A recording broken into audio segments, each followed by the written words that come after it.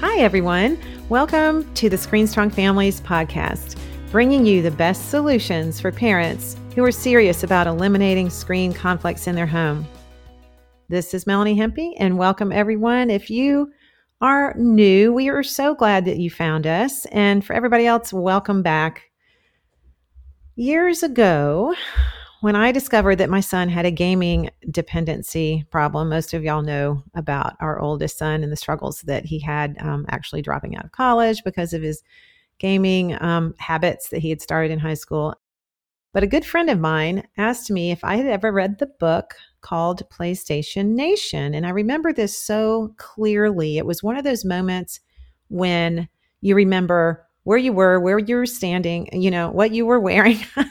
It was one of those moments when my friend Amy called and she said, "Have you heard of this book?" And I thought, oh my gosh, that sounds like that might really be the answer. So I immediately ordered the book, and I can honestly say it saved my life during this part of my life where it was probably the most lonely time I had ever experienced. And that book really became my best friend. I took it everywhere I went. I had a copy in my purse at all times. I gave copies to all my neighbors. I was that obnoxious neighbor who said, "You have to read this."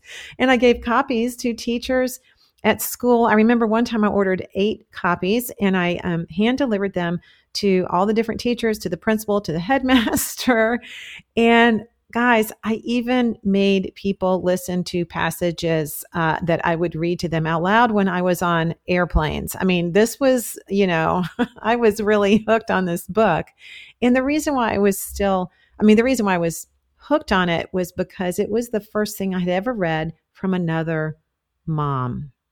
And I still believe that the best parenting advice that you can never get is from parents and moms and dads that have been through what you're struggling with in your parenting world. I mean, I know there's a lot of doctors out there. I get it. I get there's a lot of professionals, but there's something about talking with a seasoned parent, another parent who can totally relate to what you're going through. And that's what this book did for me. So Olivia Brunner is here to join us today. Olivia, welcome.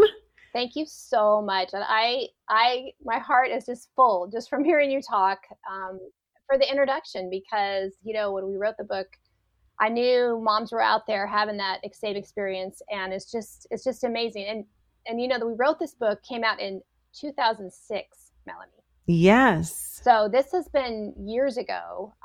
And so you think 15 years ago and, everything is clearly just escalated from there. But that's amazing that you read it on airplanes to people. I love it. Oh, I did. I would read passages and they would just look at me. And I mean, many times they'd be like, "Oh, wow, we had no idea that someone could be addicted to a video game."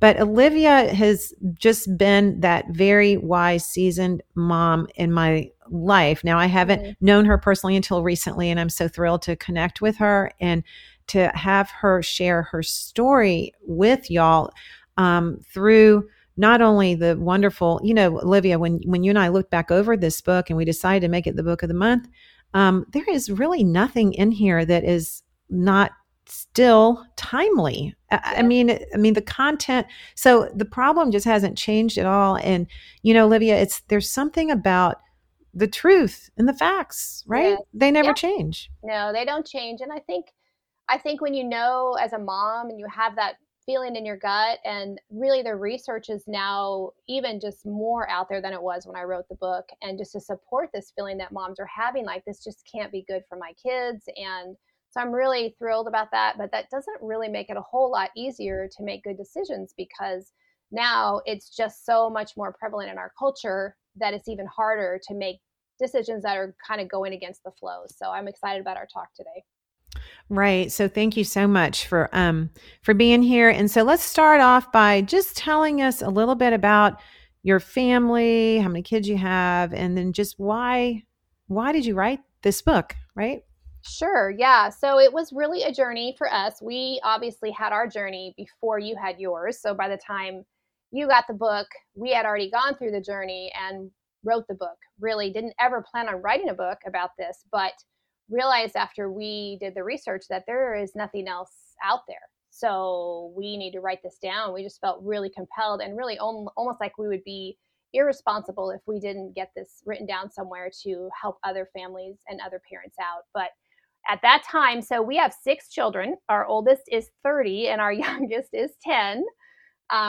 So we have 3 boys, 30, 28, 22, and then 30, 28, 24, and then a girl, 22.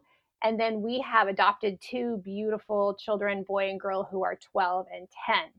So we have quite the range, which is great. And when we wrote this book, our oldest, who is now 30, was 14. Wow. Yeah. So wow. It's been a while, married and has 2 babies right now. And so, yeah, it's been a while since we wrote this book, but you're right. As we looked through the book just recently, you and I together, were like, wow, nothing has changed. And it's really been encouraging for me to know that you're on the bandwagon as far as talking and sharing this with other parents. Yeah, we just have to get the word out, and more people need to read this, because for parents, especially for mom, it really touched me in a way that, like I said before, to understand that you're not alone, because this is the biggest thing that that moms tell me. They just feel so isolated, and it's such a lonely, kind of dark, sad place to be, just like any addiction is. But I think the difference today is that video game addiction and smartphone addiction and screen addictions, these are not foreign topics anymore. You know, back when you were going through this, oh my goodness, I can't even imagine. I mean, because I was very much alone, and even the word gaming addiction wasn't really out there yet. So you even were before me. No, it's true. And when we wrote the book, and the reason we wrote the book is because our oldest was 12 when really we began to see, like, okay, I never wanted to have a system. I'll just tell you that from the beginning. My neighbor and I, we would talk about it, and we'd say, do you like that? And we would go, no, it doesn't. Not really. We don't really like what it does to kids when we see it. So we're never going to get one. So those were the famous last words, we're never going to get one. And then honestly, for us, it came into our house when somebody offered to give us their old one for free. No, it's the hand-me-down thing. It's the worst. It is. Because then that thing of, they're expensive is kind of off the table. And my son's looking at me like, they're going to give it to me for free, Mom. Can I just, use it? And then, of course, he had all the promises. I promise I won't play too much. Da, da, da, da. So that was kind of how it entered. We say it kind of entered into our house, kind of like a Trojan horse situation where, it was covered up and it looked fine because it was free and we were going to manage it and everything was going to be fine. And so he was 12 then. And then we just began to watch him, he was bright, played piano, loved to read, had all these great hobbies that he enjoyed. And basically when that came into our home, we saw all of that disappear. His top number one love became getting on that console and playing video games.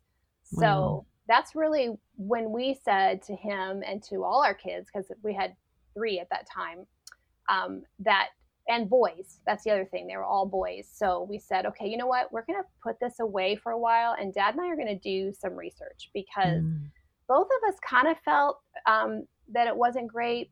But my husband, Kurt, who worked for Focus on the Family, which is a radio show that helps families, originally started by Dr. Dobson, he would come home and tell me, Olivia, I don't know what it is about this. I don't like it. I don't like what it's doing to them. I don't like how it's forming them inside. And I would say, I say no to so many things. That age-old guilt of, I don't want to have to say no to one more thing, Yes. Yeah. Yes. But then you get to the point, and let me read. Okay, everybody, if you're listening to this, I'm going to read just the first paragraph in the introduction. And this was when I read this little paragraph I'm getting ready to read to y'all about Emily. This had me so completely hooked. I think this is when I fell in love with you, Olivia. So I'll just say, so it starts like this. It says introduction. And then it says, Emily awoke at 2 a.m. after hearing a noise downstairs. Nervously pulling back the blanket, she slipped quietly out of her room toward the mysterious sound. Anxiety turned into anger as she approached the faint but distant music of her son's favorite video game, Yep. the same game they had been ordered to stop playing hours earlier in order to go to bed. At that moment, Emily couldn't decide whether to scream or cry, whether she was losing her mind or coming to her senses. Emily unplugged the video game system, gathered up the cords and devices, walked onto her second-story deck, and pitched hundreds of dollars worth of equipment over the railing. With a great sense of relief, she listened for the sweet sound of crashing electronics below. There, she assured herself that would take care of the problem. I loved reading that because every mom in America who's dealing with this horrible gaming addiction in their home, Emily is their hero. This is what we wish we could do. And when I read that, it spoke volumes to me. It was just like it was soothing. It was like, oh my gosh, someone is feeling my pain. So I will tell you about that story. So when we brought the games into our house, which Kyle was actually 8, because it was a 4-year process before we wrote the book. So he would have been 8 when it first came in and that free system came in. Yeah. So this story would have come to me around 10 or 11 when we're like, okay, now we're having problems. And I was telling people that we were writing this book. And once I told people I was writing this book, Melanie, like the stories were just being thrown at me. Like people were like, oh, you got to talk to my neighbor. Oh, you have to talk to my aunt. You have to talk to this person. And I didn't even have to go looking for them. I mean, once people knew I was writing about this, they sent me their stories. And this was one of the first stories that was sent to me. And I remember her telling me, I interviewed her after she sent me her story. And I remember her telling me, I went down in the middle of the night and my kids thought I was going crazy. Like they're like, Mom, don't, what are you doing with it? And they ran and woke up their dad and they're like, Dad, Mom's having a nervous breakdown. Stop her. She's going to throw our games over the, and she said, in my mind, the reason I did that. Now she said, I don't recommend anybody do it this way. But she said, I don't know. I have to think it's a kind of a good idea. But anyway, go ahead. And this is why she did it, because she said, I don't necessarily recommend it. I don't know if it's the best way. But for me, it was the only way, because I knew if I didn't do it right then, the next day, they would convince me not to. And they would beg and plead and I would give in.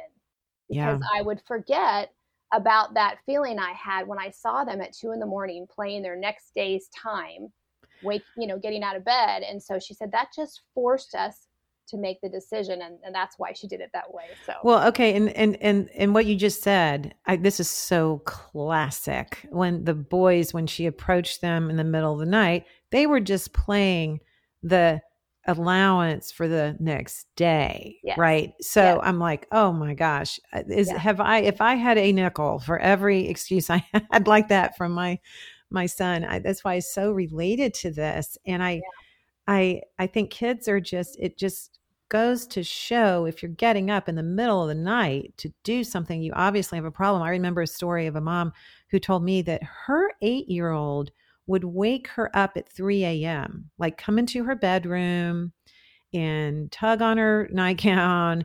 Mom, I want to go play my game. Like he would wake up at 3 in the middle of the night to come get her.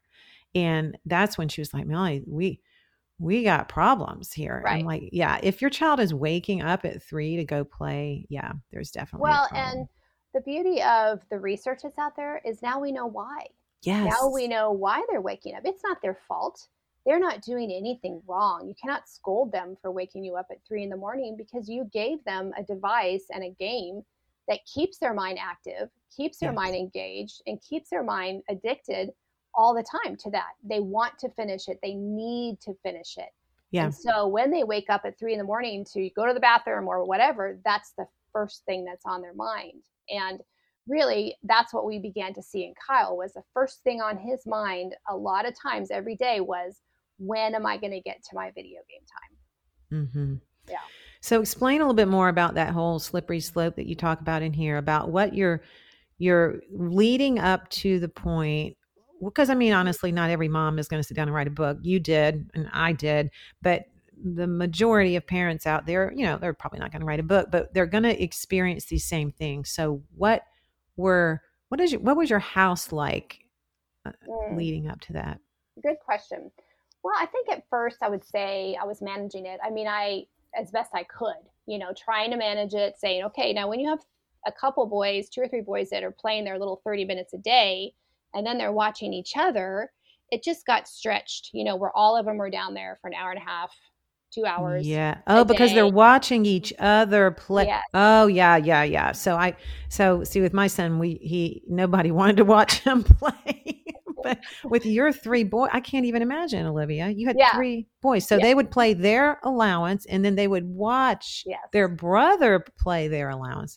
Right. And in my mind, I thought, well, it's nice because they're down there doing something together, but they weren't. They were just staring at the screen, It wasn't any kind of interaction. They were just watching each other. But for our house, like when we first decided to say yes, that the gaming system can come in, I had asked a friend of mine who I really respected her, and I respected her parenting philosophy, and what do you think about gaming? And she had a son that I really liked. He was a great kid, hardworking. And at first she was like, it's not my favorite, but she said, I manage it, and it really does help, with motivating him for school and that kind of thing.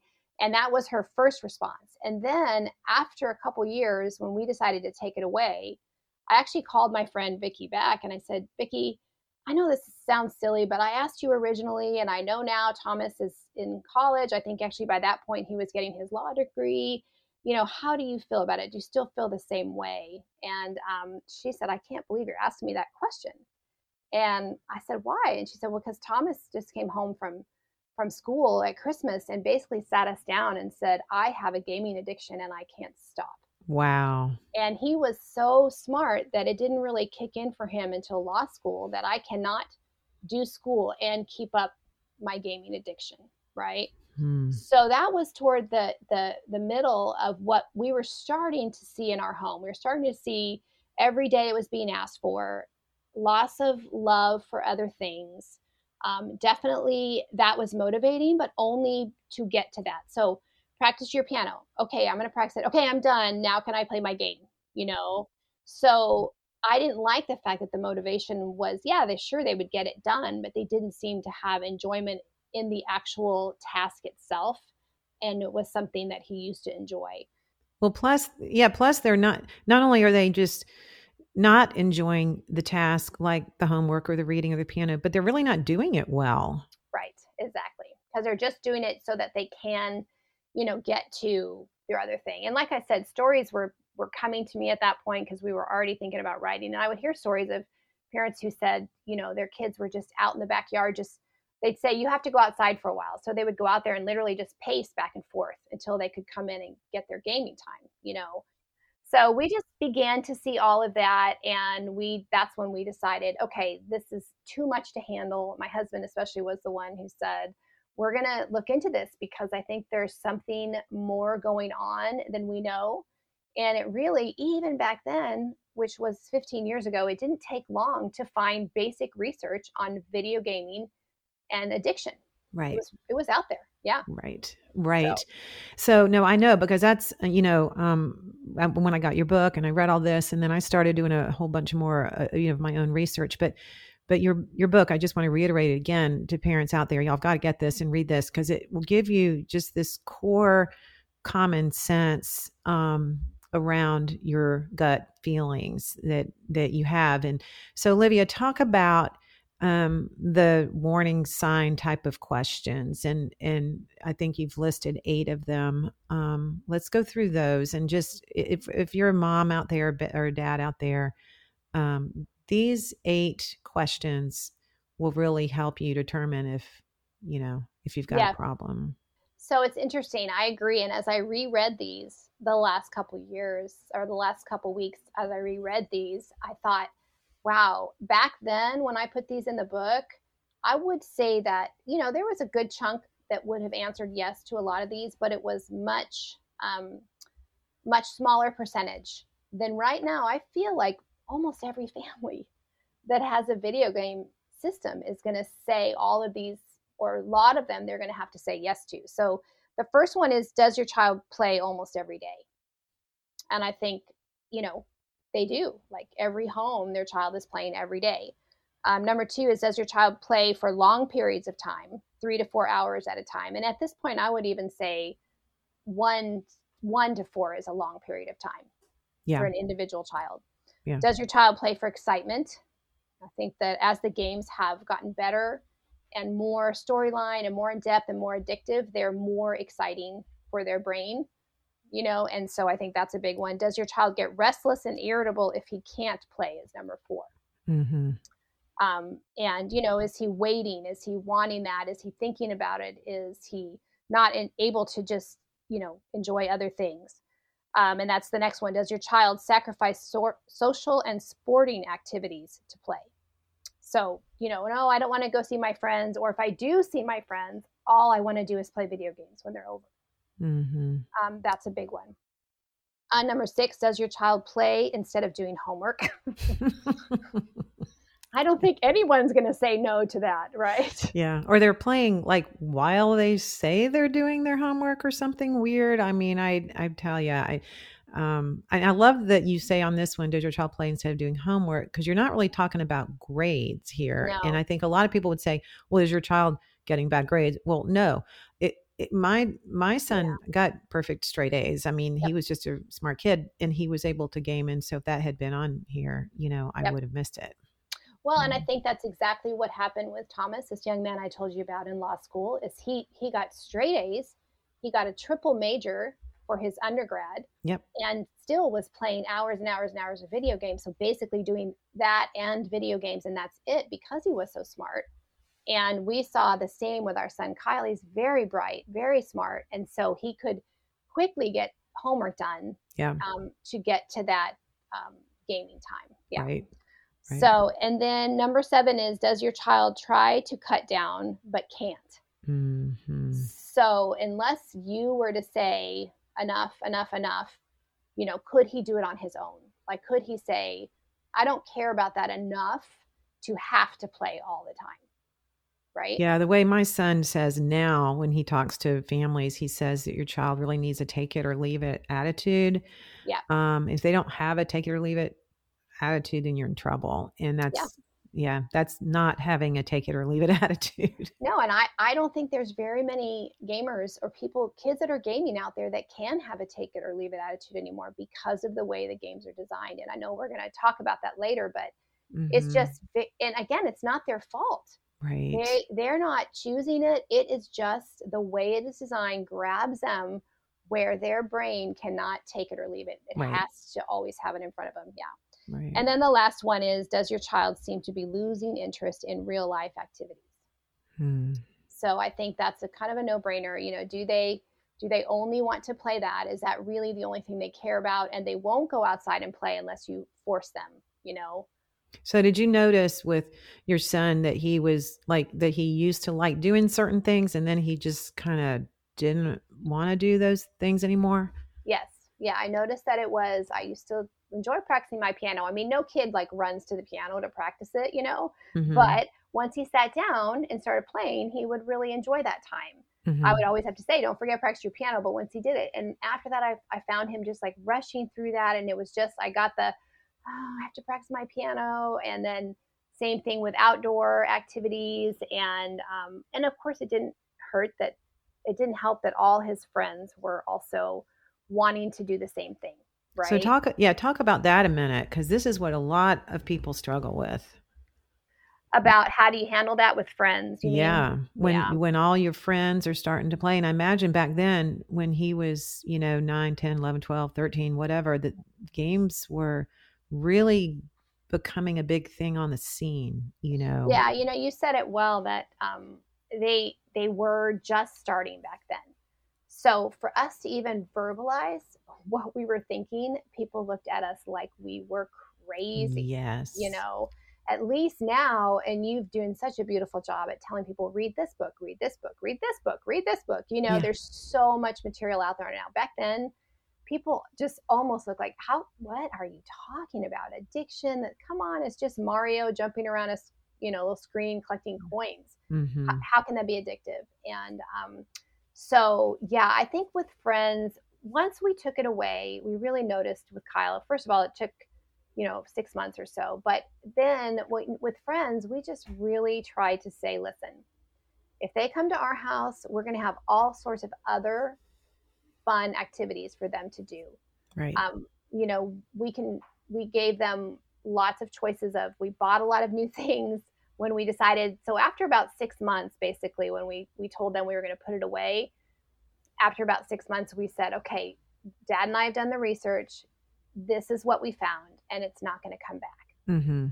So that in itself was difficult. But with friends, we just said, if you're at a friend's house, you're welcome to play for half an hour, a little bit of time. But then you need to be the one that says, let's turn it off and go do something else. Mm-hmm.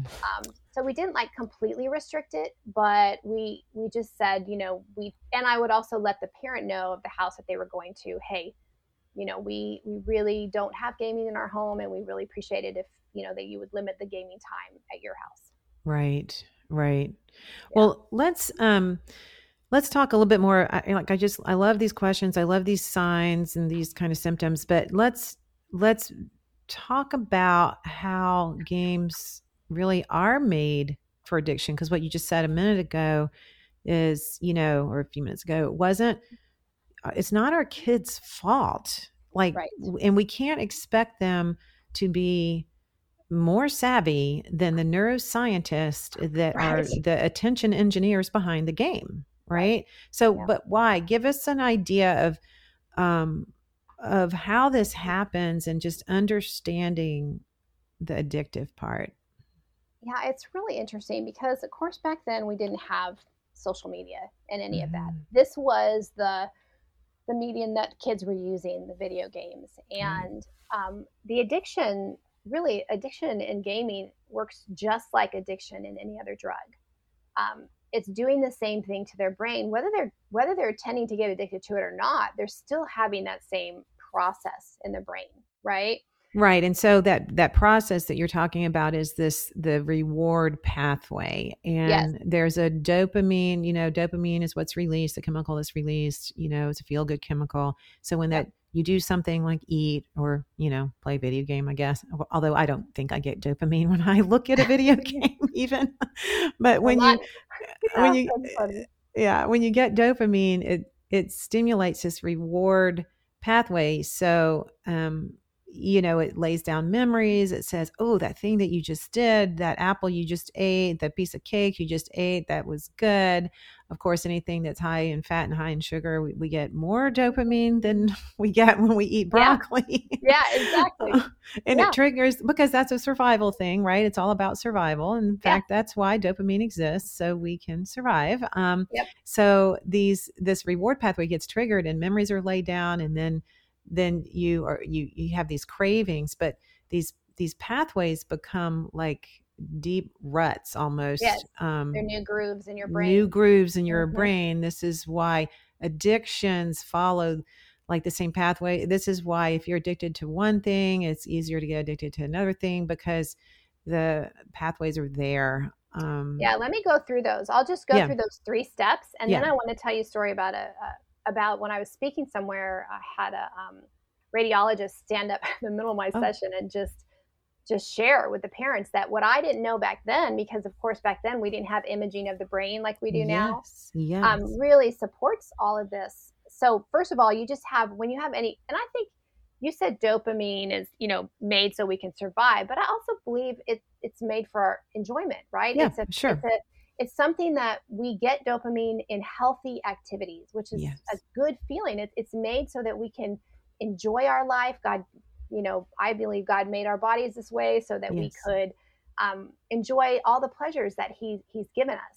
But if you are addicted to something, then you're basically sucking all the pleasure and desire out. And that is what you're drawn to out of habit instead of out of pleasure. Mm-hmm. So what happens first, you're just getting basic feedback from this addiction, whatever it is. So whether it's a drug or gaming, it's this feedback telling your brain, this feels really good. And then the second was, okay, now it's a habit because your brain needs it all the time. Mm-hmm. So the feedback's coming, and now you have this habit of, okay, I have to go back to it because I have to have that feel good all the time. Exactly like I said, that it's using up your desire. So it's sucking it out. You're gone. No more. You've got to sucking it out. It's taking it away. And then the last one is your brain's like, okay, this is too much work. I'm just going to adapt so that you get this all the time. And that's what's going to make you happy. And this is your new pleasure. This is your new and one and only pleasure. You Right. know, nothing else is going to compare. It happens with drugs. It happens with pornography. It happens with gaming. And we're giving this to our kids at 8 years old. So, or 6 years old or whatever.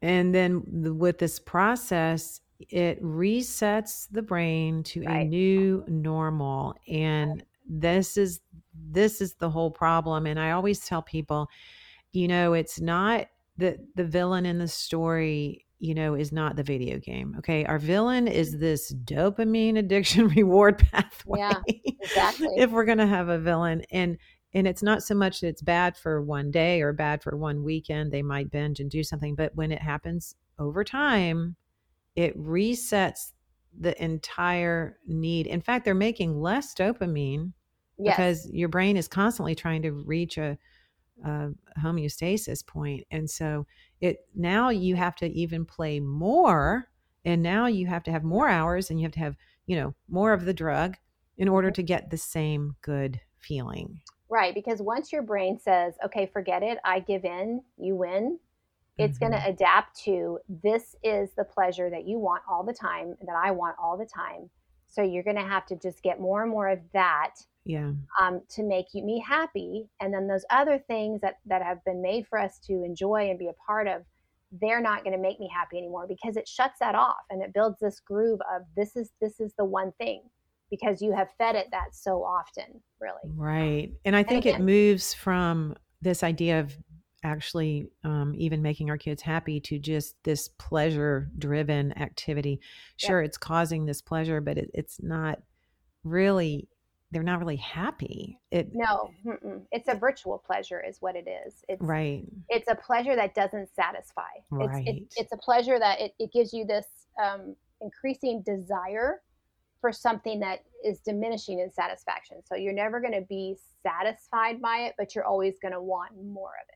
Yeah. Right. Which is the definition of an addiction and a craving, that sets in. And so I think it's so fascinating that you were able to speak out so much and really be a Screen Strong family by doing that back then, didn't even know. Because I know how hard it was for me in the beginning, and just to understand all that addiction stuff. And so my hat is off to you, and for all the speaking. So you would go out and speak. What was the guy that you said a minute ago? What did he tell you? Oh, well, this was just this was recently. So I still will speak on this to groups of moms and schools and stuff. And I was at a camp, mother-son, with our youngest, and just doing a weekend for mother-sons. And I was just talking about this whole pathway in the brain and how it works. And twice I had moms, while I was speaking, just stand up in the middle of my talk and just yell out something at me. And I think it's because, like you said, it's this realization that, oh my word. And one of the moms just stood up and said, what about Fortnite? And I'm like, what about what? I honestly, because we took it away, and because we're raising our two younger ones with nothing, I didn't really at that point even know what Fortnite was. Yeah. And I said, well, what is that? And all of a sudden all the moms are like, this is a game. My kid can't eat. They can't sleep. They can't do anything. And so she said that first. And then the other mom stood up and said, well, I'm a radiologist. And she said, you have to know that now they have brain imaging of these kids and all the different stages that they play to show you what the brain looks like, and the new grooves basically that we talked about earlier that are being formed in their brain and what's happening. And she said, it's not just moms and their gut anymore. It's science that is backing it up. Yeah. It was really amazing for these moms to hear, because I'm like, thank you, because you can only say your gut so much, but if someone is like thinking in their head how hard this is going to be counterculture in this area in their home, you can't really get past that. But having that medical person stand up and say, listen, I've seen pictures of the brain, You are changing your children's brain by allowing them to be doing this when they're young, especially. And it makes like these ruts, in their their brain. It makes that rut so deep Yep. and so paved, Yep. so we're still having our gut feeling, but really now we know it's all about the rut.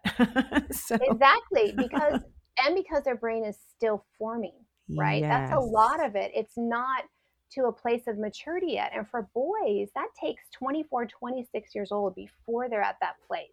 Yeah. Yeah, that's why older dads in their 40s or 50s, they're not going to feel the same, it's not going to do the same thing to their brains. No. The types of games, and it's interesting you bring up Fortnite, because the types of games that kids are playing today are even very different from what your son played.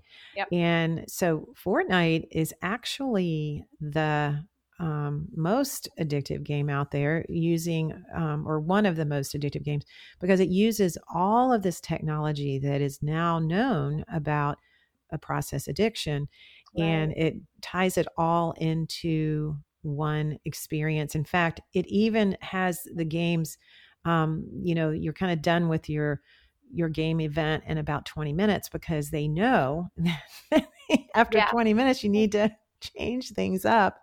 Wow. And there's so many things about it, but one thing about Fortnite is it's for 13 and above only. And let's talk about the gaming ratings just for a second. There are such a thing as gaming ratings. Now, I didn't know this back with Adam. I had no clue. I don't know why I didn't have a clue, but I never played video games. So I just thought, okay, what's wrong with Pac-Man? Well, what they're playing today is not Pac-Man. In fact, even what they were playing, probably even with you, these games were getting more and more, violent, and the content was getting more adult-like. And so they put ratings on the game. Of course, the game ratings were actually made by the game company. Right, exactly. So that's like asking your kid to give themselves their own grade. I mean, I don't know. No, you're right. It is, exactly. Yeah, there was nobody watching the game company back then, and there really isn't anybody particularly watching them now. Yeah. No, but even the game companies say that your kids should be over 13 when they're even playing Fortnite, because there's a lot of violence. Fortnite is extremely violent. And people say to me, I'll never forget, because I get all these phone calls, I get all these emails as well. And moms say, well, Fortnite is like the kid version of Call of Duty. I'm like, no, you're shooting your best friend. In fact, you have to shoot everyone in order to win the game. So they say, well, it's just a lesser version. I'm like, no, it's not.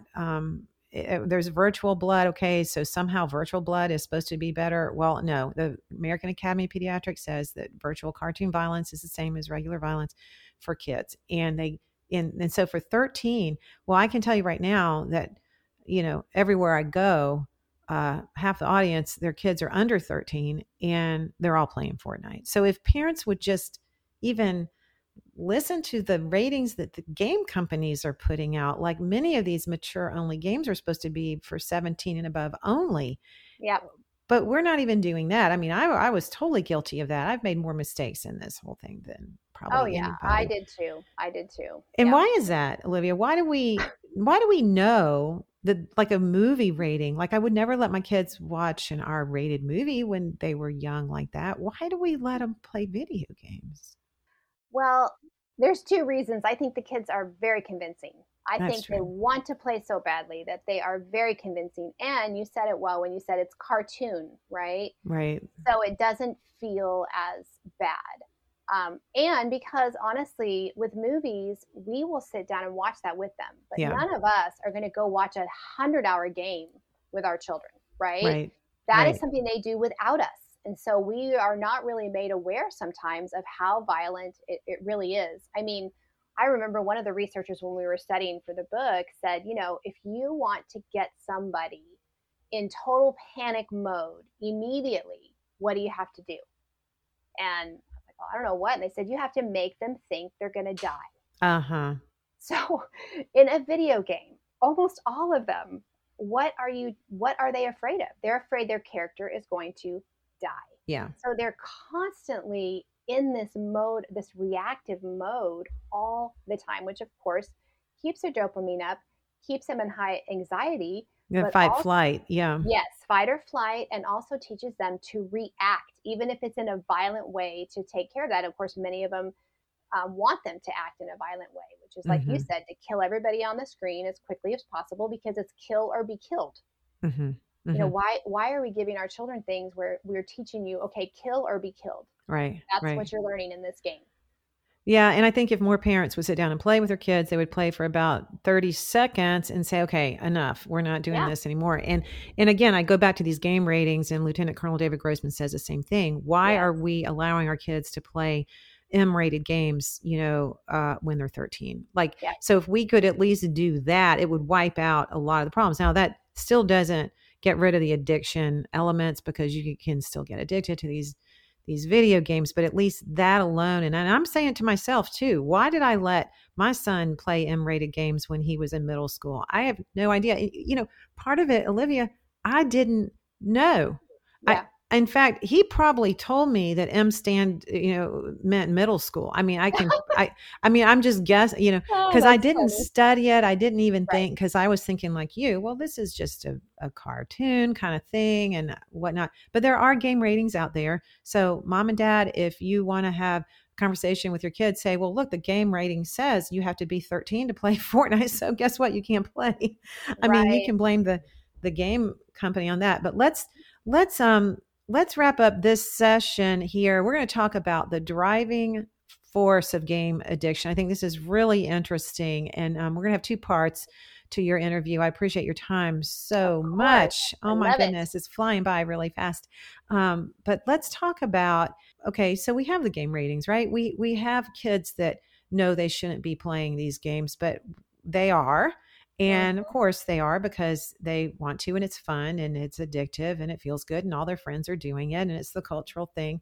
But let's Yep. talk about the actual things that are going on in the game that make gaming so compelling for boys, Yep. especially. Yep. Yeah, I think that it started out that they were very compelling for boys, and now, of course, they're designing a lot of games that are very compelling for girls too. But in the beginning, most of them were just super boy oriented, And right? it's still true that more boys do play. I mean, and I know if you're listening and your daughter plays, of course, we're not trying to leave the females out of No. here, but typically girls get a little more obsessed with their phones and social media, and boys get a little more obsessed Absolutely. with their video games. Yeah. And you said it. You said it's something interesting. Just because I'm so not in the newer game world, you said how the games back when my kids, were younger and we were dealing with it were so much more tame than was out Mm-hmm. there now. And as we Mm-hmm. go through these driving forces, I would say back then most games only had two or three of them. They were just getting to the point where they were starting to design games, like I think one of the beginning ones was like EverQuest, Yeah. where they had every single one of these in it, and we were just beginning to see people like not eat or sleep for days and days because they were playing EverQuest. Right. But there were not very many of those games. They were mostly more of the ones that had two or three or four of these driving forces. So let's go Okay. through them. So the first one is just beating the game, Right. right? Right. Every single game has that, Right. just to beat the game. So it's like wanting to win a game of Monopoly, but it's stretched out over, so much time. So I want to Right. beat the game. Right. Second one is, oh, go ahead. Well, and I was going to say, what boy don't want to beat the game? Exactly.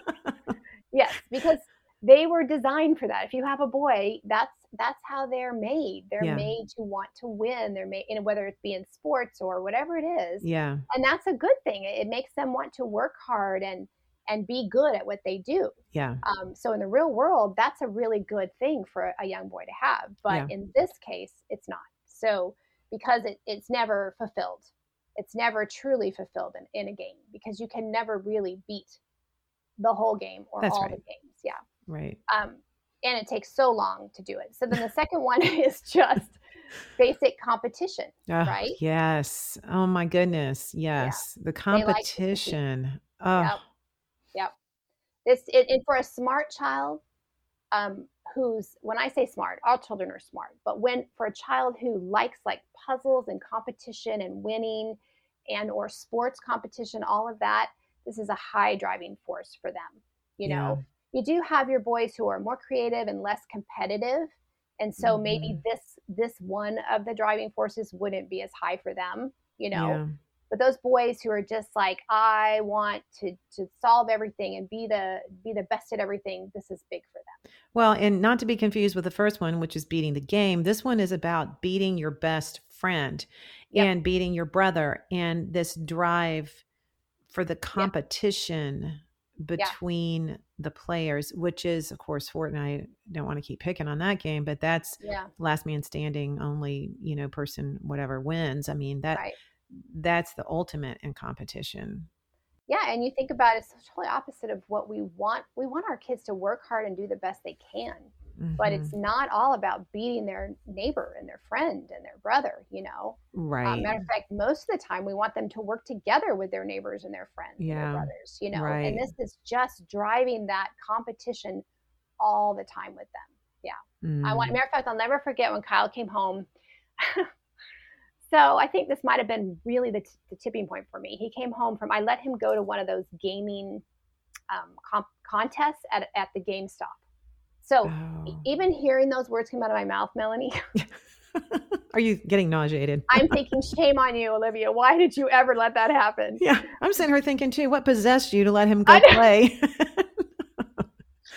No, I get it. Again, it's before the research, before I knew, he's begging me, please, please, please, please, I'll do all my homework. So I'm like, okay.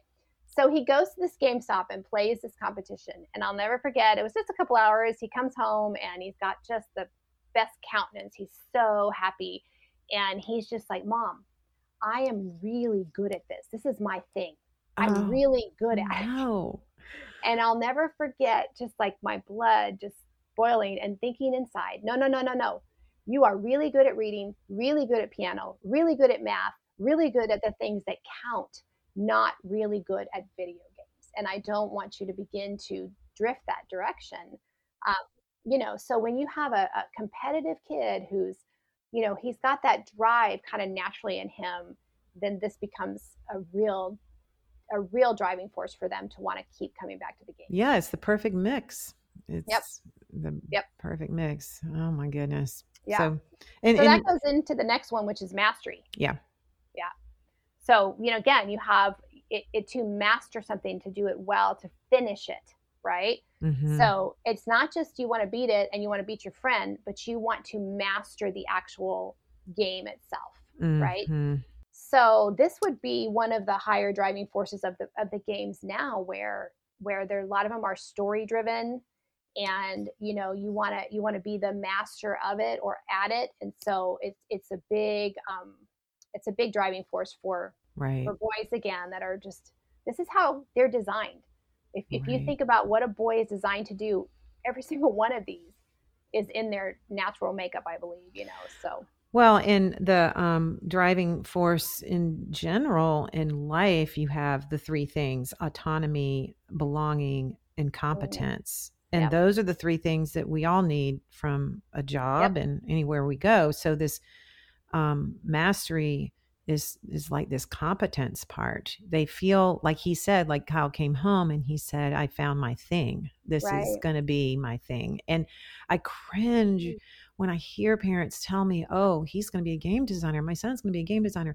This is his hobby. This is his thing. I'm like, no, this is not his thing. This isn't his thing. This is a entertainment hobby back for when you're way older, when you can manage the addictive element. It's like gambling. Gambling cannot be your thing. Yeah, exactly. Sorry. What the gaming does is it just like gambling, where it fulfills something in them. It creates this illusion and fulfills this illusion of manhood for a boy who's not actually a man yet. Right. So he doesn't need to feel that yet, but he's feeling that for boys and for young men by simulating like real world heroic conquest through these masculine pursuits without any risks, without any really hard work involved, right? Without any give and take. They get to fulfill this in them. Yeah, it's fake. So it's all fake. Fake. Yeah. So for this young boy, though, for Kyle to say, of course he didn't feel like I'm really good at piano yet, because he was still in the learning process. Sure. He was getting good. He was enjoying it, but he wasn't a master yet because, but with video games, you can very quickly feel that sense of mastery because, well, I beat the first level. Right. Right. Right. So I'm Oh, a master. yes. Oh, yes. And this is where it all begins. Yeah. And so the boys begin to sacrifice real life potential in order just to get that mastery and beating and competition of the next game. And they don't even know they're doing it. No. So it's, again, not their fault. It's just the way their brains work, the way they're designed, and the way the game is designed. Yeah. And I know right now moms are going, no, don't tell me anymore. Don't tell me more. Well, you got some more here. What's the next one after you got beating the game, competition, mastery? What's the next one? The next one is exploration, just the exploring. Yeah. Just like all men and women, we all like to explore and find new things and discover new things. And so this is something that with the gaming, it's not just beating it, it's explore the world. And I think back then when we were dealing with it, they were just coming out with more like world games like Age of Empire. And there's World of Warcraft, of course. And yes, but even Call of Duty and all that. Educational ones, they were like, you build a civilization or something like that. So it looked really great. Like, oh, you're building a civilization. Yeah. Well, actually, you're not really building a civilization. You're not really doing anything. You're just playing a game, Right. But the exploration on that is very high drive for people because they're like, for young boys, especially, like, ooh, this is fun. Look, there's gold over here. Right. Right. Oh, and, yeah. Yeah. There's this over here. And then I can do this and then I can do that. Yeah. And again, just that in itself is not a bad thing. But when it's connected with all these other driving forces in a game, it becomes, an addictive thing. Yeah. And when you're talking about exploration, it reminds me of all of the parents that tell me that their kids, and mine too. I think Adam told me for years that he wanted to be a game designer. And so when your child is playing a game, he's actually not being creative, because a lot of people think, oh, well, he's being creative because look, he's in Minecraft and he's exploring all this and building all this. He's really not being creative at all. What he's doing is he's just being driven by the creativity of another person. Yep. Who, that's exactly right. They were creative when they built the game.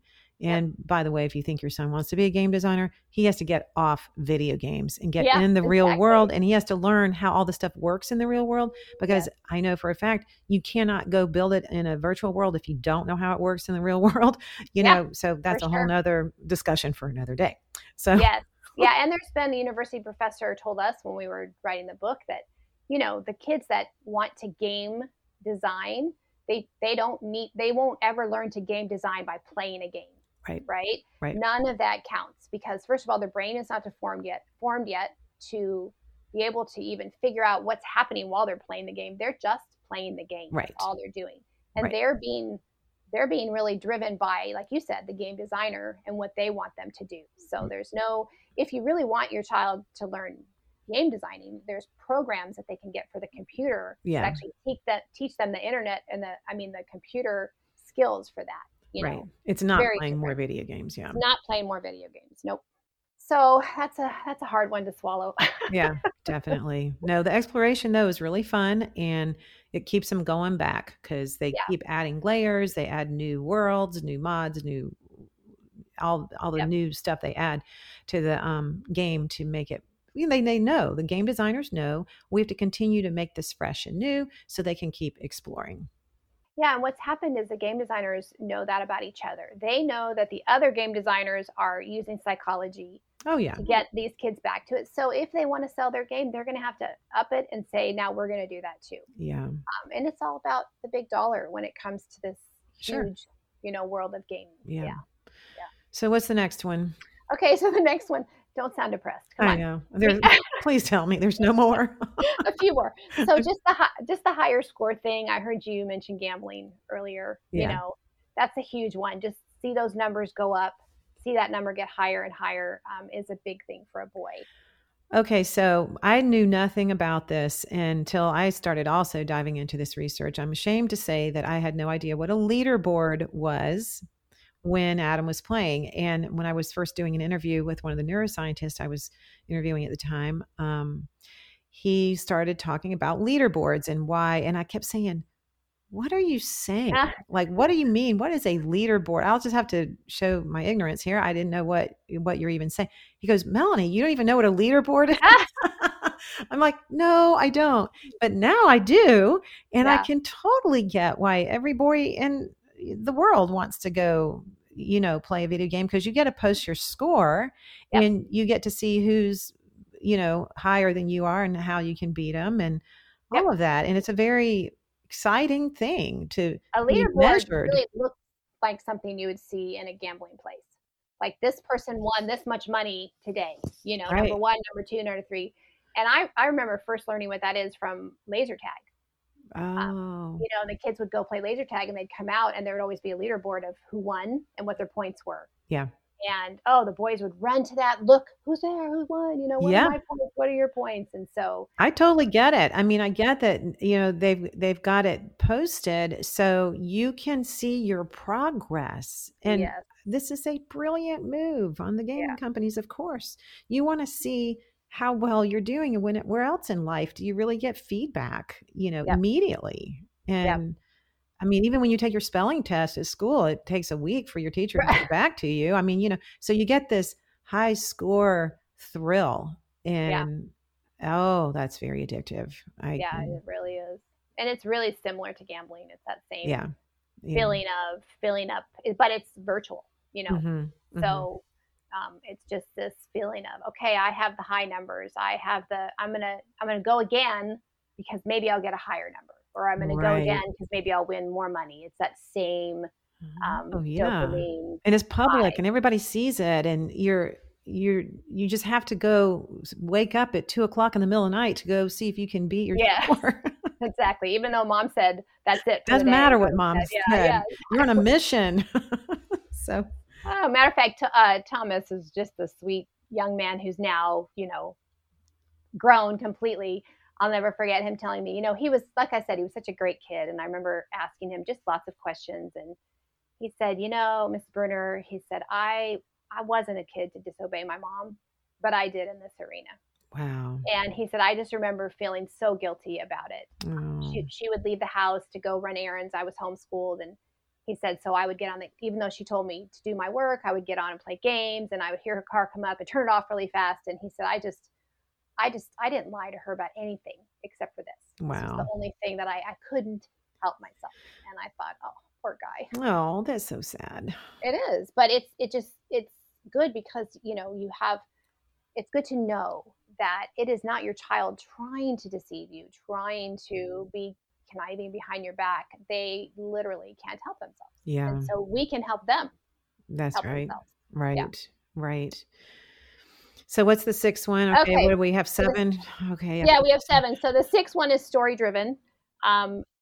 Just making a story instead of just Mario hopping across the thing, collecting coins with the, exploration. Now there's actually a story. So now you have characters, who. Sure.